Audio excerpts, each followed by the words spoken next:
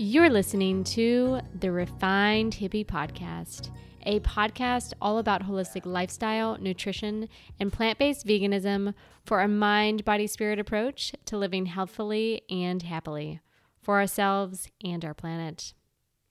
Welcome back to another episode, my lovely, lovely friends.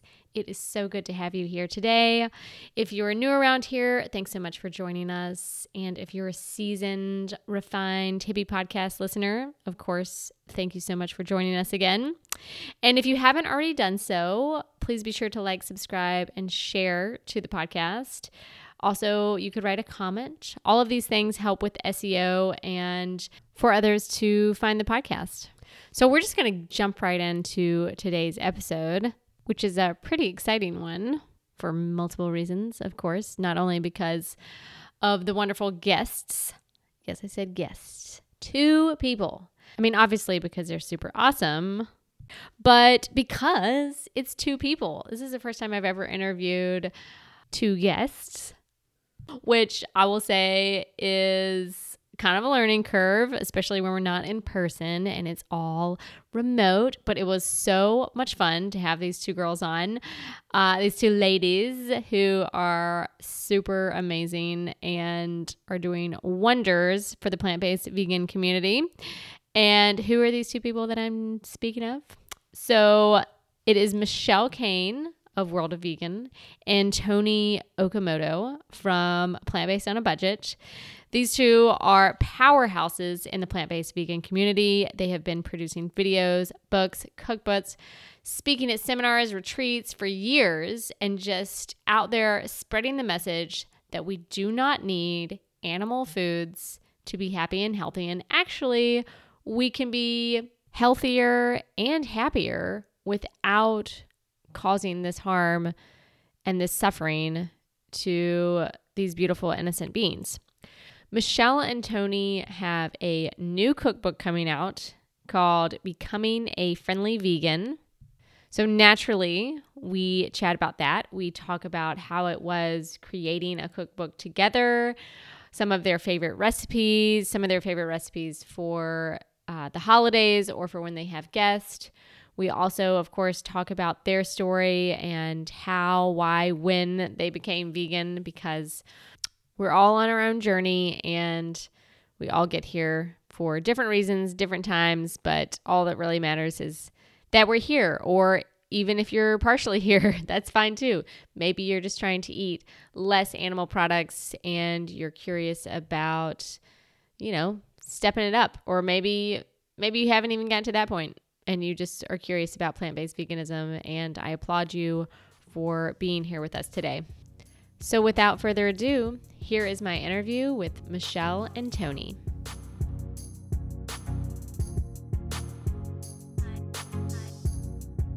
Hi, ladies. Hi. Hi. Thanks for having us. Thanks for coming on. Right before I hit record, I was just saying this is the first time that I've ever had 2 guests on at the same time. So yeah, and Toni and I are usually in the past have been together when we record podcast episodes, but now we're all coming from our separate socially isolated situations in pandemic times. Oh my gosh, so weird. Are y'all in the same town? Do y'all live in the same town? Yeah, we both live in Sacramento, California. Nice. Yeah. Are y'all from that area? Toni is. Yes, yeah. I am from here and I love it. Yeah. I'm from Oakland, California. So we used to drive an hour and a half to hang out and see each other. And now we're right close together. Isn't that convenient? That's so nice. So nice. Yeah. So did y'all become friends because of plant-based veganism, or were you friends before? We were definitely friends through veganism. Nice. And the story's actually really funny because I knew I wanted to be Michelle's friend and she was a little bit hesitant. We had met before and I felt the instant connection, but Michelle had just started a new job, actually doing what she's doing now with World of Vegan, and was so busy and protective of her time. So when I said, "Hey, Michelle, if you ever want to hang out or get some food, go to a vegan restaurant," she was like, "Well, I'm actually really busy doing World of Vegan, but thanks for the invite. Oh my god! Oh my gosh, Michelle, do you remember it that way? Oh yeah, I do. It's actually like I used to be the person who would say yes to everything, and that's still who I am at heart. Like I want to do all the things, and I feel so connected to so many people that you meet once you step into a scene that is a lot of people who are like-minded and really passionate, and just I'm like, I want to be everyone's friend. But at the same time, it's like you get to a point where you just have to start saying no. So I was in that brand new stage of practicing my default answer to everything is no. And that included hanging out with people. But I'm so glad Toni is persistent. She didn't give up on you. No, she was like, hey, Michelle, well, what if when we hang out, we film videos for like teaching people how to eat healthy vegan food or eat vegan food or whatever. And I was like, well, that sounds like a great idea. And so the first time we hung out, I think we might have filmed 6 cooking videos or something crazy. Oh my gosh. And then we were instant BFFs, and we're like productivity friends. Like we could probably count on 10 fingers the number of times where we've hung out just to hang out, which is really nice sometimes. But at the same time, we both have in us like that drive to create. So it's really fun to be able to do that together. And those 10 days include Michelle's wedding, my wedding, Michelle's baby shower, the day Michelle's baby was born. Those are the times that we can count. That's amazing. Well, it obviously shows because y'all have produced, so much, content and like written books. Y'all are like all over it. So, it's good to have, somebody to root you on too, like as inspiration and encouraging, motivation, all those things. I know that I feel grateful because I don't think I could have accomplished, or that I would have accomplished nearly as much as I have in the plant-based world without Michelle's cheerleading, her support, her place in my life as my partner and plant-based things. Yeah. She is such a good role model and also support system. Yeah. Yeah.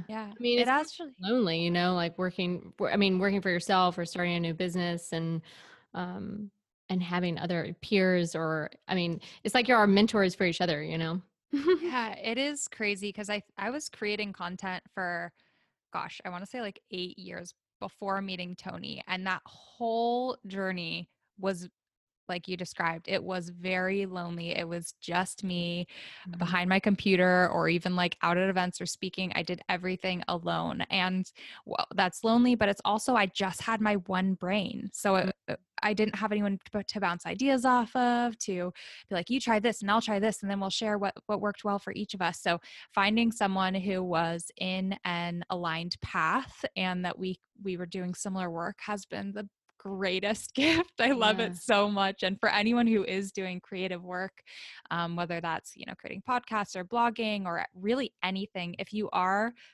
don't know anyone around you who's doing similar work, like, go find them. It is, be like Toni, go be like, will you be my friend? And if they say no, just make it happen, because it really is truly life-changing. I need to do that. That's so funny that you say that, Michelle, because I don't see myself as that person, will you be my friend type person, as an introvert. And I make fun of my husband, who really, truly is the will you be my friend kind of person. And so to hear you speak about me in that way is like, whoa, maybe I am really friendly. Yes, you are. Well, we better be friendly. We wrote the book. We wrote the Friendly Vegan Cookbook. Yeah, I would hope you are friendly. I would say I'm friendly, but I don't know how you are with this, Rebecca, but I really love being at home with my family and my dog, and that's just my happy state. And so going out into the world, even as a really friendly person, it just takes a little bit more effort. Introvert life. Yeah. I'm like right in the middle, like I'm extroverted to an extent, and then I just get overwhelmed. I'm like, okay, talked enough. Like I've been around enough people. I feel I'm also like an empath, so I think you take on other people's energy, which can be exhausting, and then you have to get away and like recharge. So Yeah. I totally get that. I feel like after the pandemic craziness is over, all of us full or partial introverts are going to be full extroverts for a while. It's like for the first time, the world is going to see an entire world of extroverted humans who are just like, okay, I've recharged for 2 years now. We're ready to go.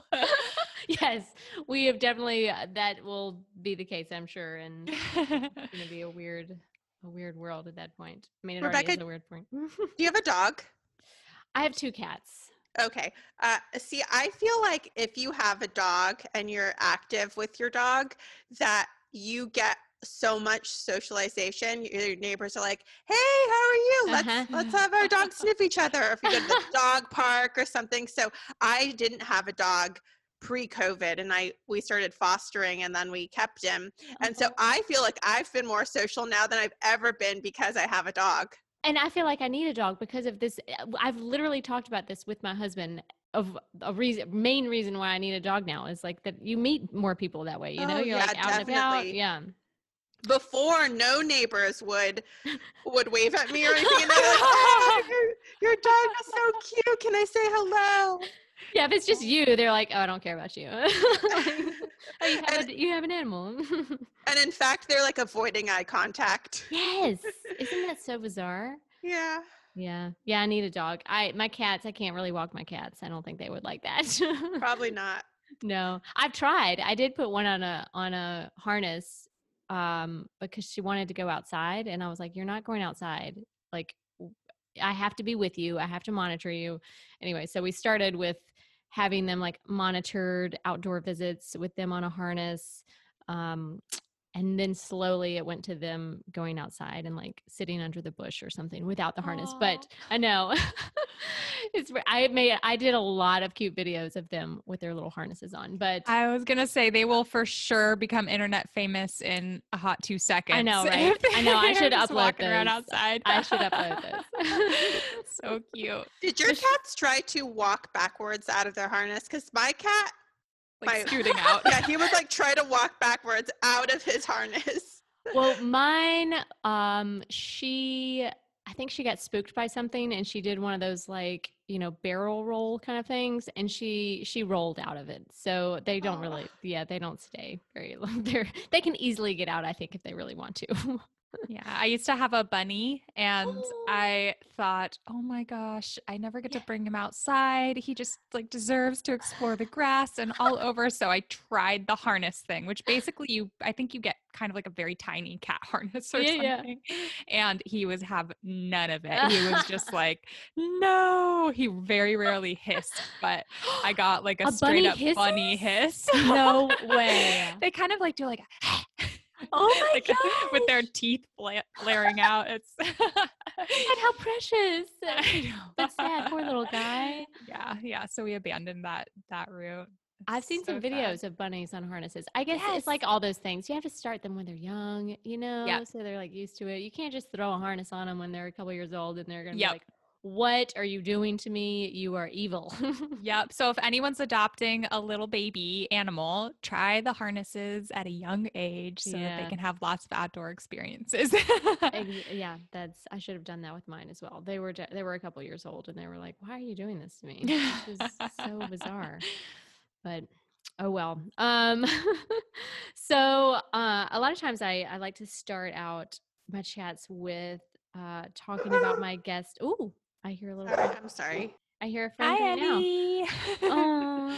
He wants to join. He really wants to make sure he has a presence on every podcast, at least saying hello. I don't blame him. I mean, usually my cats do the same thing, but I think they're sleeping now. So, but they might chime in at some point. Oh, good. So I like to start out with kind of, I call it the origin story, which somebody has said that sounds like they're a Marvel comic superhero, but in my eyes, anybody who is spreading the plant-based vegan way is pretty much a superhero to me. So I would love to hear y'all's origin stories of, how you became an advocate for veganism and plant-based, eating. Awesome. Toni, you want to start? You can start. Okay. Sorry, I would, but I'm sorry. I don't know if this is going to be edited out, but I just want to calm Eddie down for a sec. Yeah, that's fine. I'm going to keep myself on mute for just 1 second. Okay. Toni, you be Eddie snuggling. So I went vegan when I was in college after picking up a book called Animal Liberation at a used bookstore. I had no idea the significance of it. It was 99 cents at the store, and I read that book and was like, Wow. life-changing. I read it in like a day, and that made me decide to go full vegan. But my story started way, way, way before then. Actually, when I was 8 years old, I was a huge animal lover and just, I would say, generally consciously compassionate person and empath. I really did feel for others. And so I was a little slow on the uptake that the meat that I was eating came from animals. Yeah, Somehow I just didn't really think about that at all. And one day I was watching some movie with like a lamb, and the lamb's mom dies, and I was like crying. And later that night, my mom made lamb with mint jelly for dinner, which apparently was one of my favorite foods. I don't remember this, but my mom tells me this. And I went down to eat it, and my mom made some kind of offhanded comment saying, wow, this is kind of like the lamb. That's kind of sad. Like, this is like the lamb in the movie. And I was like, what? Like, what? This is an actual, like, lammy? This is lammy that I'm eating? Like the furry lamb animals? And my mom was like, yeah, like she just thought I knew and understood that. I had not at all made that connection before. And so in that moment, I was just kind of horrified. I pushed my plate away. I said, I'm not going to eat this. I don't want to, cause an animal to die or lose their mother or any of these things. I want no part in this. And if this is lamb, then now I'm guessing chicken comes from my friends, the chickens, and so on and so forth. Yeah. So on and so forth. And so in that moment, I was like, okay, I'm not going to eat animals anymore. I didn't even know there was a word for it. My mom was like, okay, honey, that's called vegetarian. And I'm sure my mom thought, okay, well, we'll just see how long this lasts. Phase. So so she never said, no, you can't do that. She just kind of like explained what that meant and said, okay, well, you can kind of make your own cereal and pasta or whatever you want to eat. So at age 8, I became vegetarian, and I kind of did just that. I'd kind of make my own food. I was by no means like super healthy. I ate a lot of cereal, milk, pasta, cheese, all those things. Yeah. And stayed that way for a while. Then I started learning about factory farming and got exposed to a lot of the information about animal agriculture and our food system. And that was truly horrifying. And that's when it switched from in me from being, this is just a personal choice that I'm making, to I'm dedicating my life to spreading awareness about these things, because no one would be okay with this. Mm-mm. I understand people being like, okay, it's the natural way to just eat meat and and to just leave it at that. But the way that we are producing meat in today's world, I just knew no one who saw this would be okay with it. And so at that point, still pretty young, I became a little activist. Oh my gosh. And I started little animal rights groups and fundraisers and stuff at my different schools. And then in high school, I would give talks and speeches to the school about all sorts of things relating to food and even like animal experimentation and things like that. And then in college, I started another group, the Case Animal Rights and Ethics Society. And at that point, I started to meet some other people who were vegan. I didn't even know what that word meant. I thought it was a health food term. At around the same time when I picked up that book, Animal Liberation by Peter Singer, who's an ethicist. And the two of those together, I just felt like, okay, now I see that it's not just leaving meat off my plate is not enough. Mm-hmm. And actually the dairy and the eggs and everything can be causing even more suffering. And I in the same way that I did when I was 8 years old, when I learned about it, I want to know part of causing harm to others. And so I took it off my plate. Yeah. I mean, I think I've talked about it before. Like, I mean, kids don't know, they don't know anything. I mean, nobody sits them down and explains to them what they're eating. It's amazing that I didn't go vegan beforehand, because Right. I'm such an animal lover. I mean, my parents thought that I was going to be a veterinarian when I was like 5 because I Same. had such a draw to them and all animals and all, it didn't matter what it was. I was like fascinated by snakes, like all this like weird that everybody was like, what? She is so like, I just loved every little creature, but I wish that I had done it at 8 years old instead. But yeah, it's yeah. also been interesting now, decades later, having gone through babysitting lots of kids and now like sharing so much content on YouTube. I hear from a lot of young kids who are maybe 10, 11, 12, or even younger watching these videos, learning about these things and saying, I want to go vegan, but I talked to my parents and they won't let me. Or kids that I would babysit when I was younger, they would be like, oh, I don't want to eat meat, but my parents would never allow that. And there's this moment, I think, for many people when they're at that young but old enough to make the connection stage of being like, oh, this does come from animals. I don't really want to participate in that. And it seems like whether they hold on to that and can pursue it and allow that to impact their choices or not has a lot to do with the environment that they're in as kids. And if they get support from their parents, like my parents very easily could have said, nope, you're eating what we're eating. You can't eat your own food and starve or do what we're saying. Like there's that could have very realistically been an option. And I'm so strong-willed that I may have just done a starvation I would have like, campaign until they folded. But a lot of kids, like, I mean, depending on what type of kid you are, aren't going to do that. So it is really interesting seeing that. And it's it's just a huge shout out to all the parents out there who are supportive and really listen and take into account what your kids are interested in and care about and foster that because it's so important and they get to be healthier at the same time. I know, 100%. Yeah. My niece has, every time I see her, she asks me about veganism. Like every time she will bring it up at some point. And like, I know she wants to, but she's told me before, like my mom just, maybe when I get older, I can, because, my mom, and I'm like, oh, that's so sad. Yep. I mean, she has the compassion for it, and she definitely, I mean, it definitely impacts your brain. Like she's thinking about it a lot, especially like I said, when she's with me. But then again, when we go out to eat, it's still, she's still so young that for her, it doesn't completely register. It does, but it doesn't. Cause then we go out to eat, like she stayed with me, for like a couple nights or whatever. And I'm like, okay, like, what kind of, I never would make it. It's like, ordering it out. Like we go to a taco place or something and I give her the options and she's like, I want chicken, but she's not thinking about it at all. Right.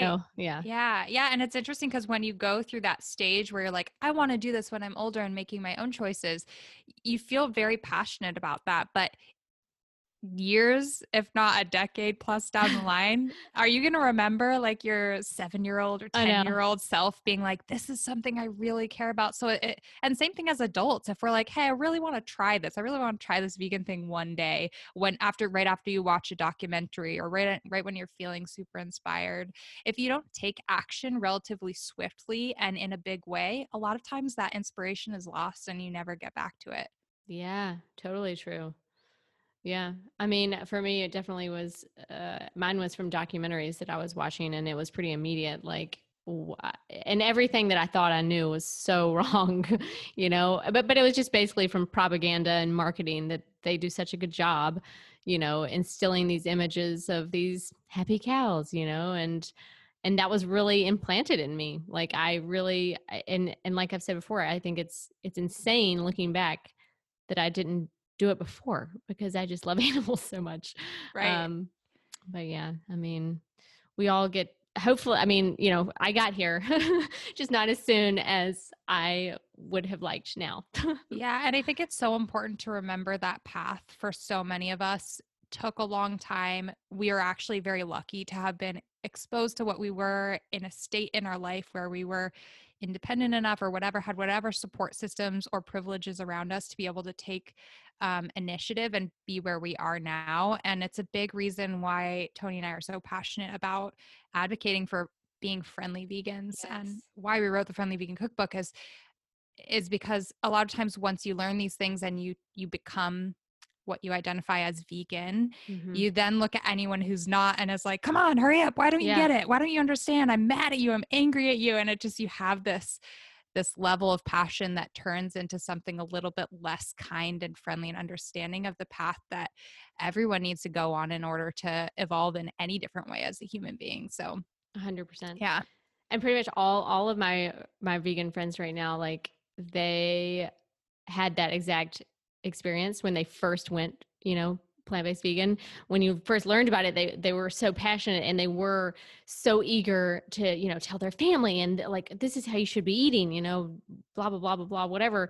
And that's not the way to really, to get people to change and because it's a huge shift, and it's life altering, but it can be in such a, it is such a positive thing. But yeah, sometimes, you can come across not so friendly. Yep, definitely. So Toni, share your story. Did you have a similar experience becoming vegan or was it totally different? My story is totally different than Michelle's. I grew up not caring about animals. My family put our dog outside, and I just felt like animals were for eating or for protecting the house. And so I came at it from such a different mindset and with a negative opinion of vegans. And it wasn't until I was in high school that I started making switches to my diet only because I cared about my health and my performance as an athlete. And my coach suggested that I cut down on red meat and fast food. And I feel like when you're making those kinds of steps, you become less defensive about learning about animals in the meantime while you're making those eliminations to your diet. So I first gave up red meat and I then gave up fish and went on and on and on from there. But I had never really thought about the food that I put into my body and how it would impact me. I'd never really thought about the food systems before. It just wasn't part of my upbringing or education. Right. I'm sure like many others who are listening to this podcast, it just wasn't there. And I guess times are different now with documentaries and content so available online. But at that point, MySpace wasn't MySpace wasn't really the place for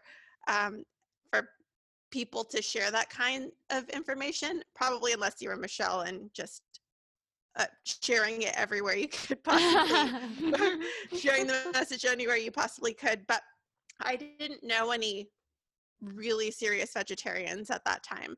And it wasn't until I was around 18 and got really into punk rock music that I learned more and found more people who were vegetarian. And I became vegetarian myself at 18. And then at 20 became vegan through my veg club at our community college. And it was so helpful to have a community of people who were in a similar position to me, who were on a budget, who had cultural ties to their food, and to be with them as we all transitioned into veganism together and to have that support and to learn how to cook together. We used to do this thing called Womanly Wednesdays, and everyone was invited, but it started off with just a few women at my house cooking a meal, a vegan meal, and watching a romantic comedy.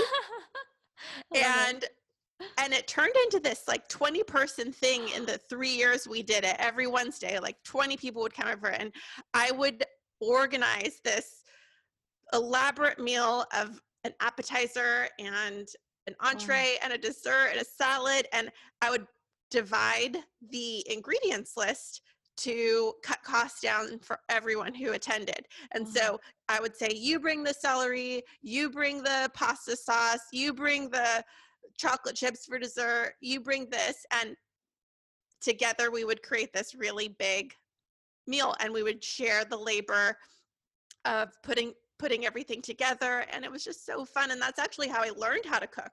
Wow. I learned how to cook by checking out books from the library, and then cooking them with my friends.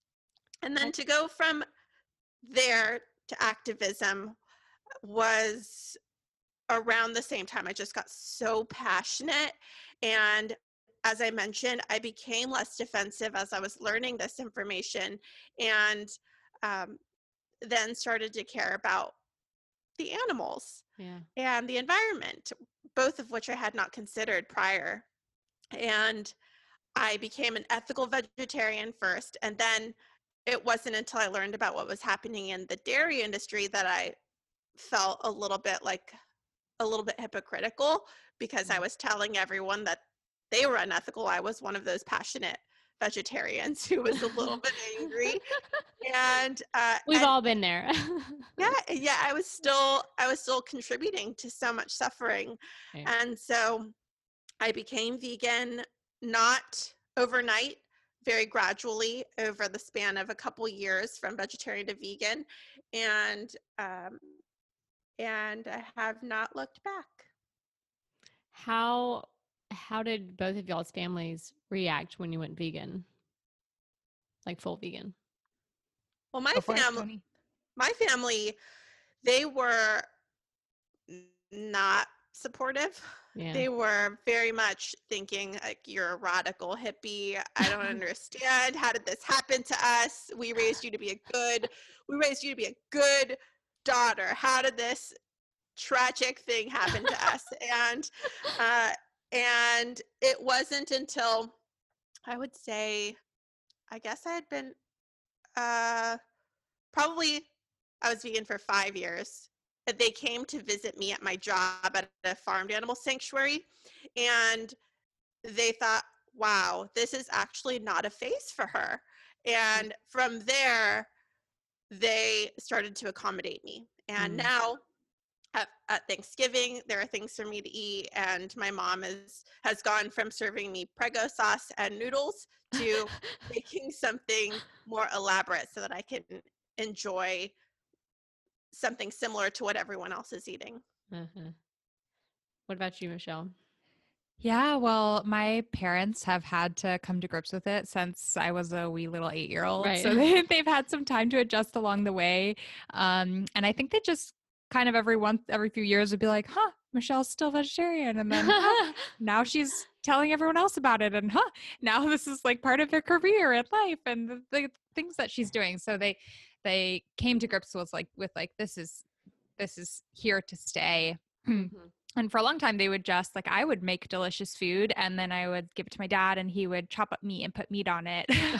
But my mom has always been a very big health enthusiast. And so for her, when I was just vegetarian, there wasn't really a health component there. It was obviously just doing it for the animals and I wasn't really eating super healthfully. But when I became vegan, my mom was also skeptical because she knew that my underlying cause was the animals, but suddenly I started reading books like Prevent and Reverse Heart Disease and the China Study and all sorts of books and listening to all sorts of doctors that were sharing how healthful eating a plant-based diet can be. And I started seeing it more as eating whole foods, eating healthy foods, the foods that I ate turned from white bread, white pasta, white cereal with milk and lots of cheese to a whole rainbow of fruits and vegetables and nuts and seeds and grains and things that really were nourishing my body.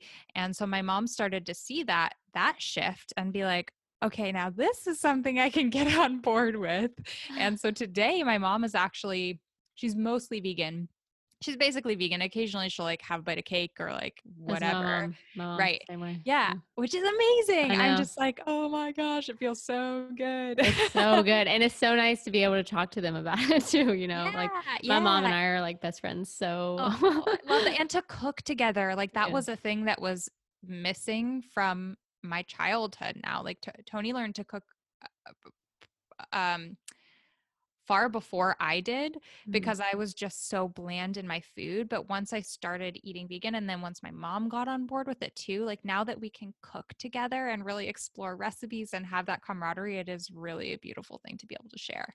Mm-hmm. Mm-hmm. Yeah, it's so bonding, and like, just food in general is what, yeah, bonds all societies and cultures. And so if one person is not eating what everybody else is eating, it kind of breaks that up, and it's can be very challenging, emotionally, for a family. And that's the foundation book is food sharing and how important it is to cultures and families, and literally breaking bread and discussing your day or what life has been like for you at the when you're sharing food over the holidays. And Michelle and I wanted to make sure that the recipes that we were putting in that book were going to be food that everyone can enjoy regardless of whether or not they're vegan, because we understand that those moments are so crucial. Mm-hmm. And then we can all still, we obviously want to encourage people to try to eat more plant-based, but we're still going to be friends with the people if they don't, we're still going to love you even if you're an omnivore. I mean, we'd love for you to come over. And definitely. That's one of the things that we hear from just our online community so often is questions like, how do I handle the holidays?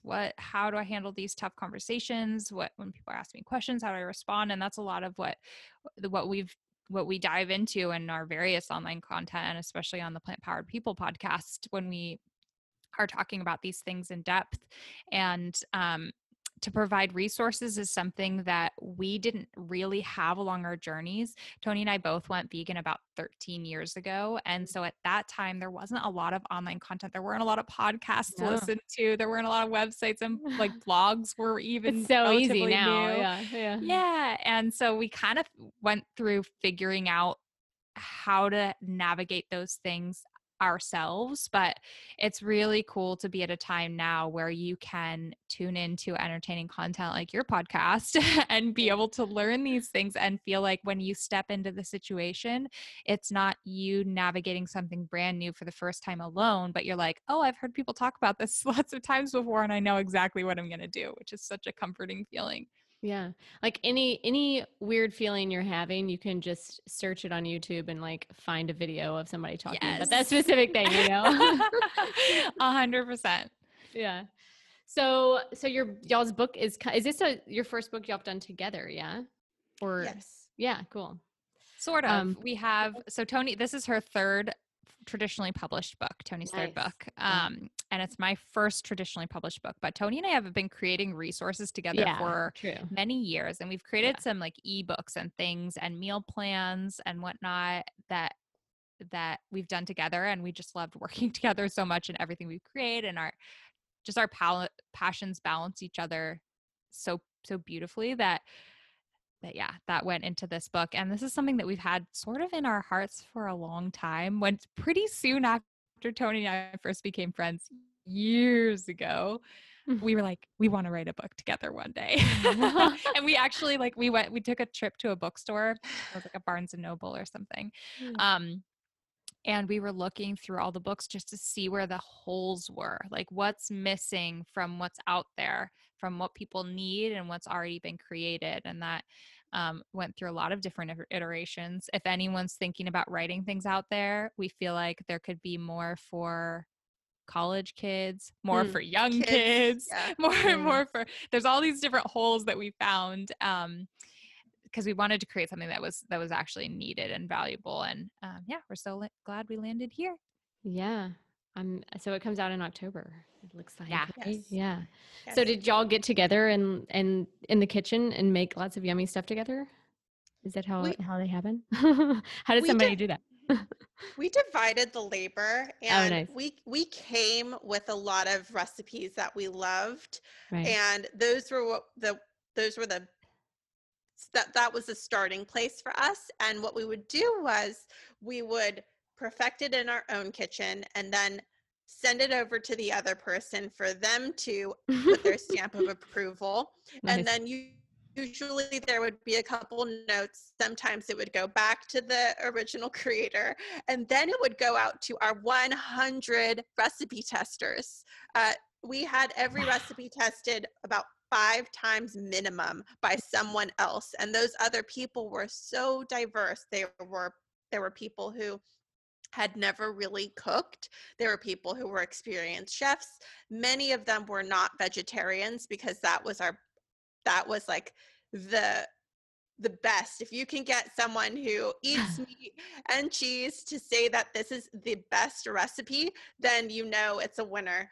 And so that's basically the process that we had set up to get through all of our recipe testing. Yeah, it's kind of crazy. Like, we love cooking in the kitchen together, and we for sure did a bunch of that with these recipes, and even since polishing them. And I mean, our recipes have been done actually for quite a while, because the bookmaking process is a long one. Yeah. But we've since cooked so many of these things together. But it is crazy the amount of recipe testing and making and remaking and retesting and perfecting recipes that goes on, that yeah, when you have a team of 2, it really helps to be able to not get burnt out on that. When I'm just like, I can't make this recipe again, but something is a little bit off. And then you pass it to someone to Toni, who's making it for the first time. And she'd be like, I know exactly what's missing. And she'd make it and send it back to me. And then I make it again. And I'm like, oh my God, you got it. So it was a really fun process. Yeah, that definitely helps to have somebody else. I can't imagine writing a cookbook alone. So to all of them who do, props. Oh my God. I was telling Michelle, I wrote Plant-Based on a Budget by myself, and it was such a much more enjoyable process writing it with my dear friend Michelle. That like, you get to share all of the tough times and the really exciting times.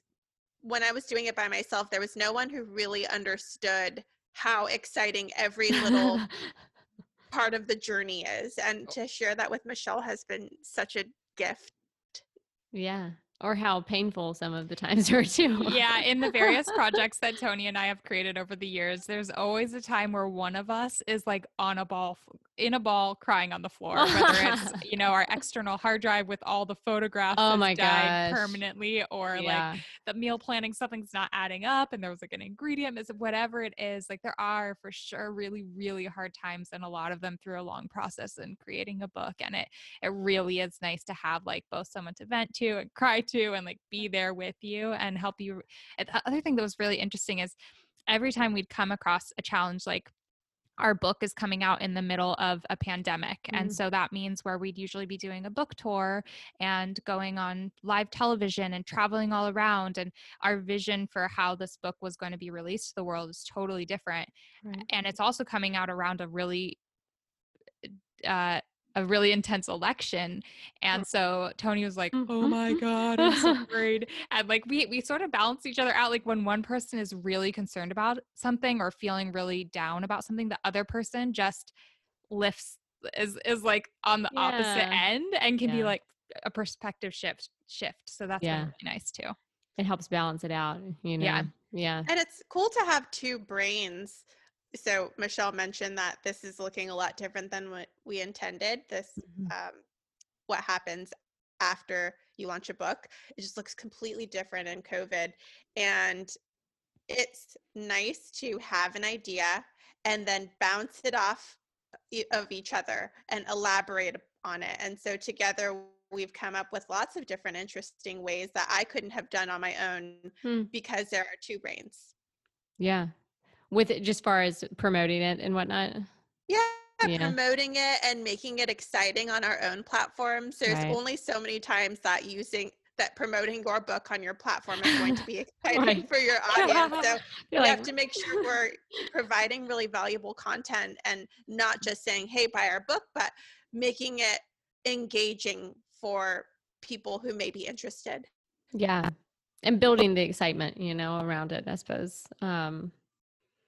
So do y'all have like the same like flavor palette? Do you like the same types of food?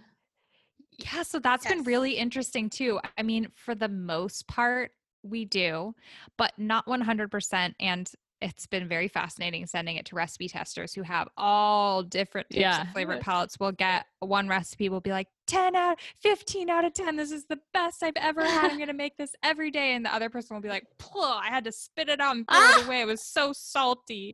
Oh God. 0 out of 10. And it's really tough to balance. But Toni and I have pretty similar palettes in that we're able to work with all the tester feedback and with each other to make sure that anything where I'm like, ooh, I would just dump tons of, I'm trying to think of something I like, but you don't like, Toni. I don't know. Tons of something I have a good example. Okay. One thing that we really just couldn't get on the same page about is lemonade.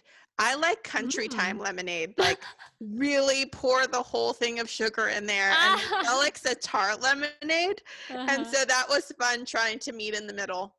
Yeah. And we ended up, I think, did we include we had like sort of had to include 2 versions, and it's really helpful. So if one person's writing a book, you're going to get to know their flavor preferences really well. And you might make a recipe and hate it. It doesn't mean it's a terrible recipe. Probably they just have a different flavor palette and interest in food than you do.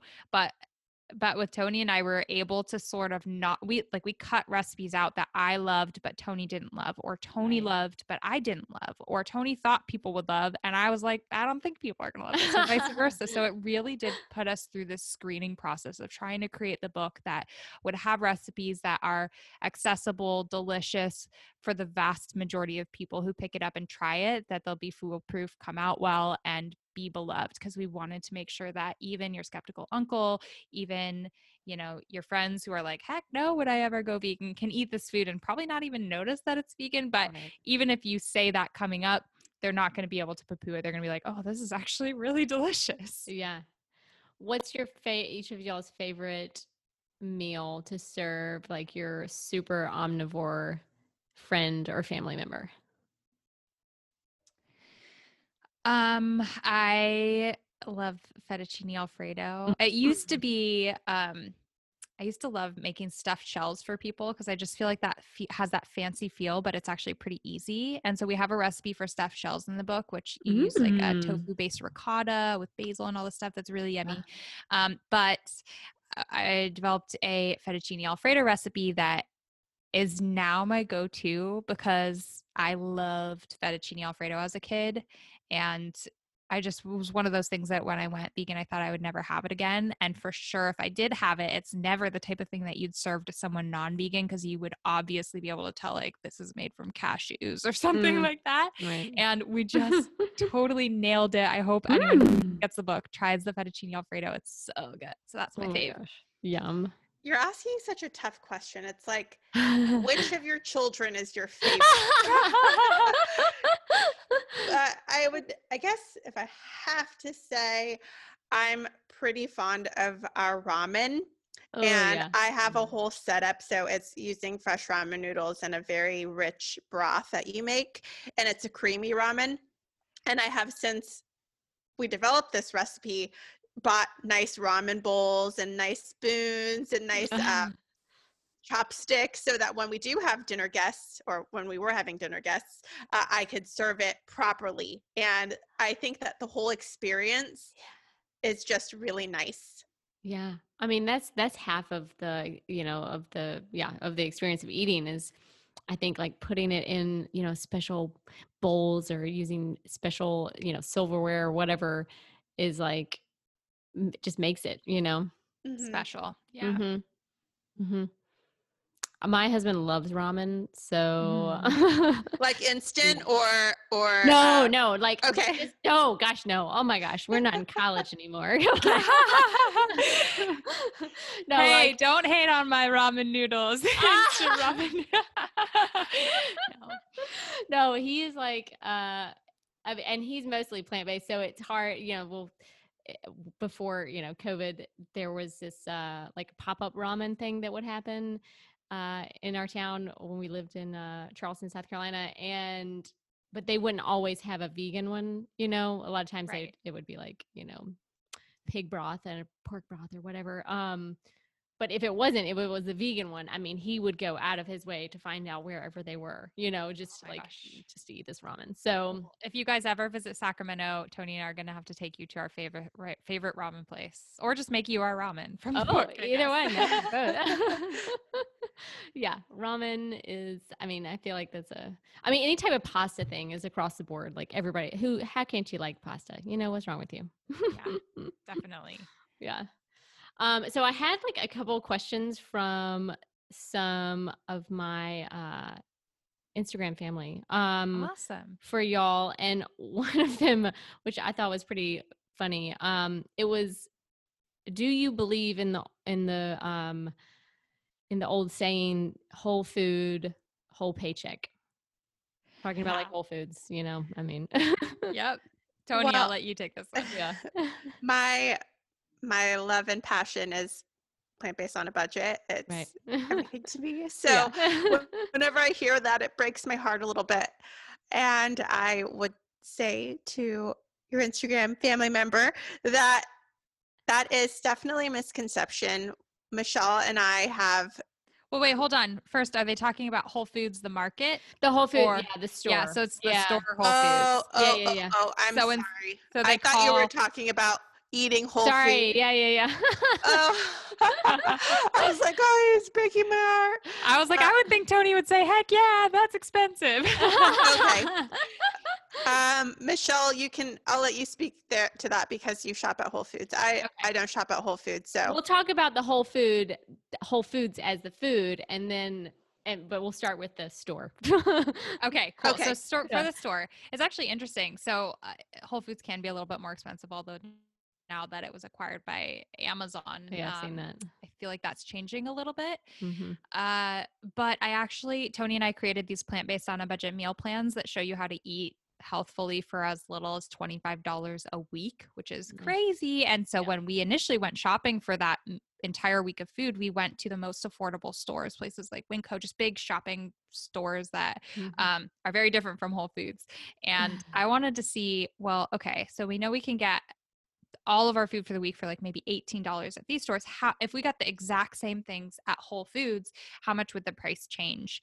And so I did a whole video comparison on that. And I also showed like shopping in bulk at Whole Foods. So if you're getting like oats from the bulk bin or whatever versus getting those little packaged oats, showing the price difference between all of those things. And it for sure is more expensive if you are trying to save money on food. Choosing a grocery store that's going to have the most affordable options for what you're buying on a weekly or monthly basis will make a big impact over the long run. For sure. Yeah. Yeah. I think is, like you said, with Amazon acquiring it, I've seen, there's a lot of things that the prices have gone down and that I actually see more expensive at other places, but I feel like that's like packaged stuff, more so. But I mean, produce and things like that, I don't think they're that expensive or that much more. It's gone down a lot, specifically with produce. I used to go and get all of my produce at other grocery stores, specifically because Whole Foods was so expensive, and now I get pretty much all of it at Whole Foods because it's become a lot more price competitive with like even things that I would buy all the time, like carrots and things like that. And bananas are closer in price. Yeah. Bananas are actually the cheapest at Whole Foods. They're cheaper than at Walmart. Oh yeah. Nice. All these stores should start doing what Trader Joe's does, which is why I've always bought my bananas at Trader Joe's, because they put like bananas 19 cents or 29 cents, which sounds so low. Yeah. Although I know it probably comes out to the same, if not more, as all these other places. But I'm just like, this is such a steal. I'm going to shop at Trader Joe's specifically for bananas. If there's one thing that Trader Joe's is good at, it is marketing. Yes, definitely. And it's so cute in there and so fun. It is.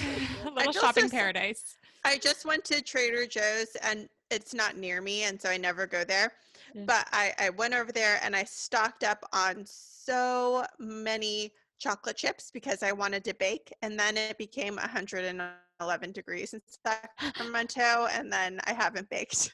So now I have this like giant bag of 20 bags of chocolate chips. Whoa. I can't eat. Yeah. That's amazing. Good thing they're shelf stable. That's true.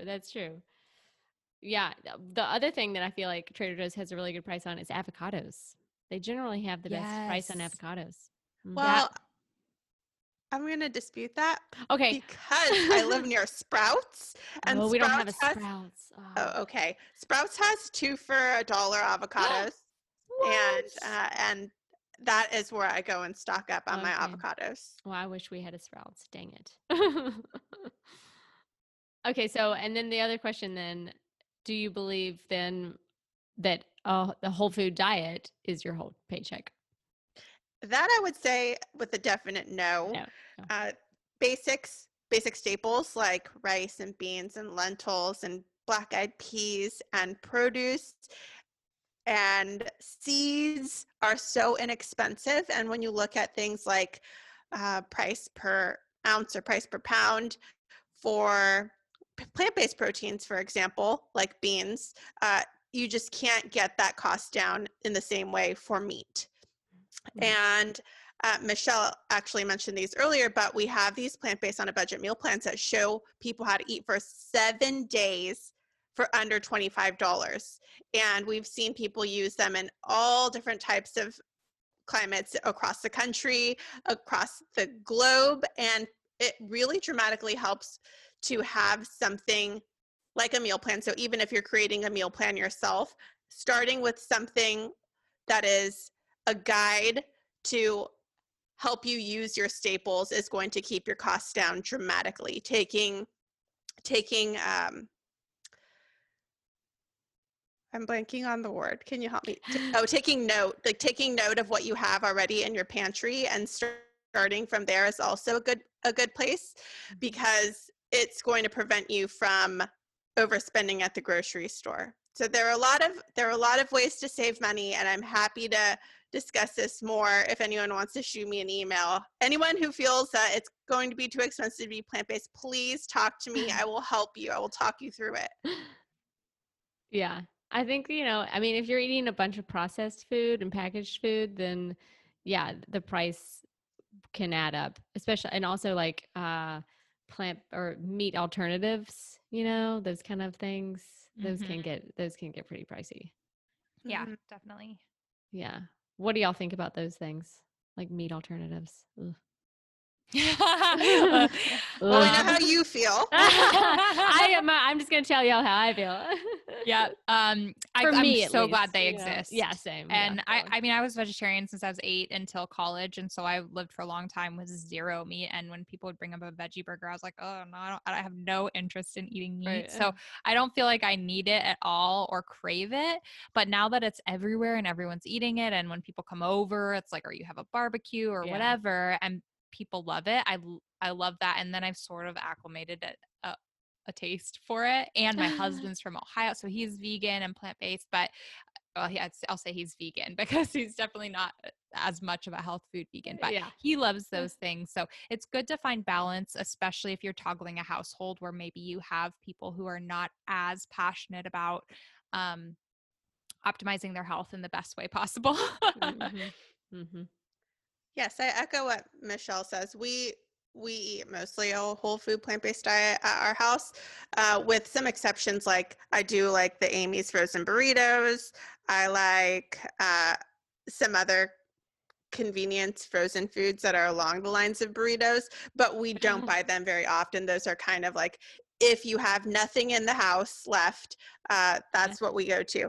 But let me try to think of one thing we consistently have. Do you consider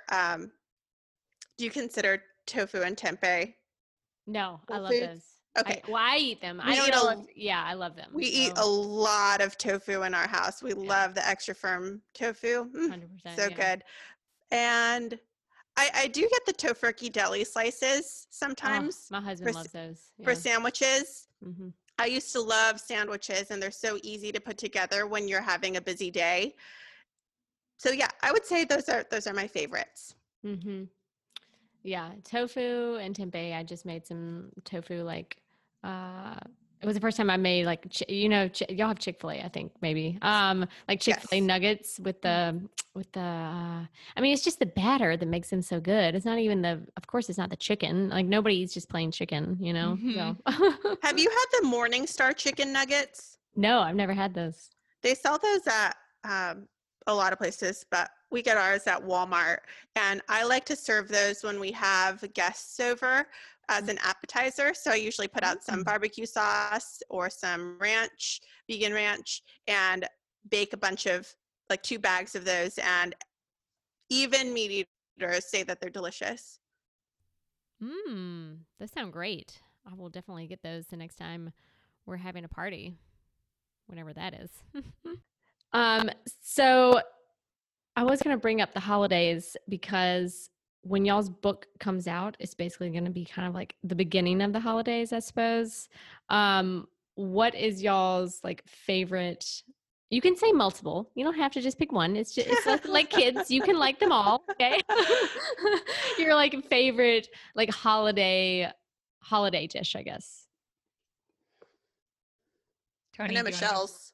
I go? know I'm trying to think now. Like, what's my your green bean favorite? casserole. Ooh. Oh, well, so this is a controversial one because I know everyone's either a green bean lover or hater. And when we were deciding the Who's recipes, a I was like, hater? I don't like green That's beans. me. I know a lot of, I don't know. My mom doesn't like. I know a lot of people who don't like green beans, but I have such a fondness for them, and it's been one of those things that over the years, I often have Friendsgivings events, and so all these different people have created green bean casserole recipes or made different recipes online, and so I've sort of tried a lot of different styles, and I really wanted to create one that in this case it matches my palate because Tony's not even into green beans. And I also found that that's something where people really vary. Some people like it really dark and crispy and really well done. Some people want like that crunch in the green still. So I created one that I like and I love. So I hope you guys like it too. I think we nailed a few things. The mashed potatoes and gravy. Oh, yeah. And we have a mushroom gravy, and neither Michelle nor I are big mushroom fans, yet we still love this gravy. Oh, well, so that says a lot. That does, yeah. And then we have a cool twist on a traditional pumpkin pie. And I want to say it sounds interesting, but it is fantastic. It is a pumpkin chocolate. No, it's a pumpkin chocolate pie or chocolate pumpkin pie. And it's really good. I've been serving it for Thanksgiving for a long time, and it's always a hit. And it's made with silken tofu, but you would never guess it. That's the other thing about our holiday recipes in this book. So we have a whole variety of recipes. We have some that are made just from whole foods and smoothies and super healthy things like that. But then we wanted to make sure we were creating recipes that you really feel like you can serve to your friends and family. And it might be a little bit more decadent than what you would eat on a regular basis. But we didn't want to put anyone in this situation where you're serving a plant-based meal that people are going to come over and just be like, I feel like I ate like a rabbit. I'm going to have to go and like binge Chick-fil-A on the way home after this holiday meal. Like we want people to have this warm experience with food and realize you don't have to sacrifice anything for this meal. And that's a big part of, I think, being just leading by positive example and of course eating healthy, but also helping to show people that it doesn't have to be a sacrifice and that it's not that different from what they're familiar with eating, and that there is that way to have like a foot in the door and you can eat literally the same foods and flavors that you're used to and decadence that you're used to and just remove the animals. 100%. Yeah, you don't have to sacrifice any flavor. I think the other complaint that people have, the ones that have never actually gone plant-based, but their reservation is they think it's going to take a lot of time. So what would you say to those people? It takes no more time than if you're cooking home cooked meals, whether you're cooking meat or whether you're cooking plants, plants are probably going to be faster to cook, actually. And also carry a lot of the risks, a lot less risk. You're not going to risk undercooking meat and then getting sick. Yeah. Or getting salmonella. You can eat your cookie dough. All this stuff. But so if you're cooking at home anyway, I don't think it would take any more time. But also a lot of people that we find are really not cooking at home that much. And it's when they decide to start eating vegan or plant-based that they start thinking, oh my gosh, well, I need to cook my own food since I'm not going to be able to rely on my favorites at these restaurants anymore. Let me see if I can find some vegan recipes to make at home. So they're learning to cook for the first time. And in those states, like obviously it'll take a little more time to cook a home cooked meal rather than buying something from a restaurant or where they do it all for you. But it's such a positive time investment. And if you feel like it's taking too long to make recipes in the beginning, like I look at chopping an onion, someone who's brand new to chopping an onion, it's actually going to take some time to do that. But once you've been chopping an onion enough that you can do it in your sleep and you're just like, boom, boom, boom, boom, boom, boom, boom, done. It takes no time at all. So the more that you cook, the faster it will get. And also the more that you cook a variety of recipes, the more you'll build up that intuition to not have to be like, okay, let me go pick a recipe and just find the exact ingredients to shop for that recipe to make sure I have it on hand. Like you get to the point where your kitchen is stocked with the things that you need and you can turn to your intuition to cook food that you love and your family will love. So, also, Michelle and I are busy ourselves. I'm busy with my family and work, and Michelle's a new mom, and we understand that sometimes there's not a lot of time to be preparing something really elaborate in the kitchen. So we took that into consideration, and when we had the opportunity to cut a step or figure out some way to make this easier, we definitely did that if it didn't compromise the taste. Yeah. I mean, I think a lot of times people are just, it's like the unknown. They're afraid to even try because they think it's going to be so hard. But like we've said earlier, I mean, there's a wealth of information right at our fingertips. And, y'all have created, different cookbooks and then these, 7-day meal guides and whatnot. So, I mean, there's so much information. You just have to seek it out, Yeah, absolutely. Yeah. Well, this was great. I am really excited for y'all's book that's coming out. A lot of times I ask like, what's going on, for you in the future, but I'd say that that's probably what y'all have on the radar right now. Yeah. Yep. Definitely. So, it can be pre-ordered, or what's the status of that? Yeah, if you want to get a copy, you can visit friendlyvegancookbook.com where we have links where you can go ahead and pre-order the book. We also have some fun pre-order bonuses that you can check out, including getting some of the recipes right now, including the fettuccine Alfredo that I love so much. So that'll get to you right away. And then the book is coming in October, and we're also giving away Vitamix, which we love being able to. Yeah, so we're personally buying one because we were just like, this is one of our favorite tools in the kitchen, but we know it's something that a lot of people can't shell out hundreds of dollars for a high power blender. So we've got that going on, and yeah, it's available anywhere you shop for books. Your favorite bookstore, if you like to shop local, super awesome. But if you just want the easy route of Amazon, it's there too. Yeah. Awesome. Well, I will put all of y'all's information in the show notes. And again, thank y'all so much for coming on. Thank you for having us. Thank you. This was so much fun. Thanks.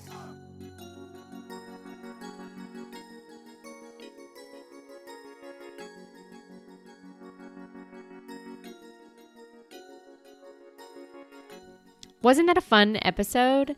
They are so cute together, and I wish that, of course, we could have been in person, but, well, they're in California, and I'm on the East Coast still, so... But maybe one day we can sit down and have a vegan meal together. But I hope that inspired you. I feel re-inspired and excited for the holidays to come up, excited to get in the kitchen and create some new recipes and hopefully get a hold of their book so I can maybe get that green bean casserole recipe if it's in there, because I like green beans. And yeah, just creating memories over food. I mean, that is what food is. It is a way for people to connect. And if we can connect and create delicious meals that are centered around plants and no being has to be harmed, then why would we not do that? Just being able to go to bed at night and feel good about my day and what I stand for, you know, which is no harm to anyone. But at the end, but also, you know, being able to be friends with those, which is the title of this episode. Obviously, it's becoming a friendly vegan, and a friendly vegan. We can all be friends and hopefully lead by example, which I think is always the best way to go about anything, right? Is just lead by example. So be your positive, amazing, full of light person who is healthy and happy, and that energy admits out, and other people want a piece of it, right? Because most people want to be happy and healthy. That's pretty much, I would hope, I think is a lot of people's goals, right? That's what we're all striving for. So anyways, I hope you enjoyed that episode. As always, please be sure to like, subscribe, and share. And you can sign up for my newsletter at therefinedhippie.com.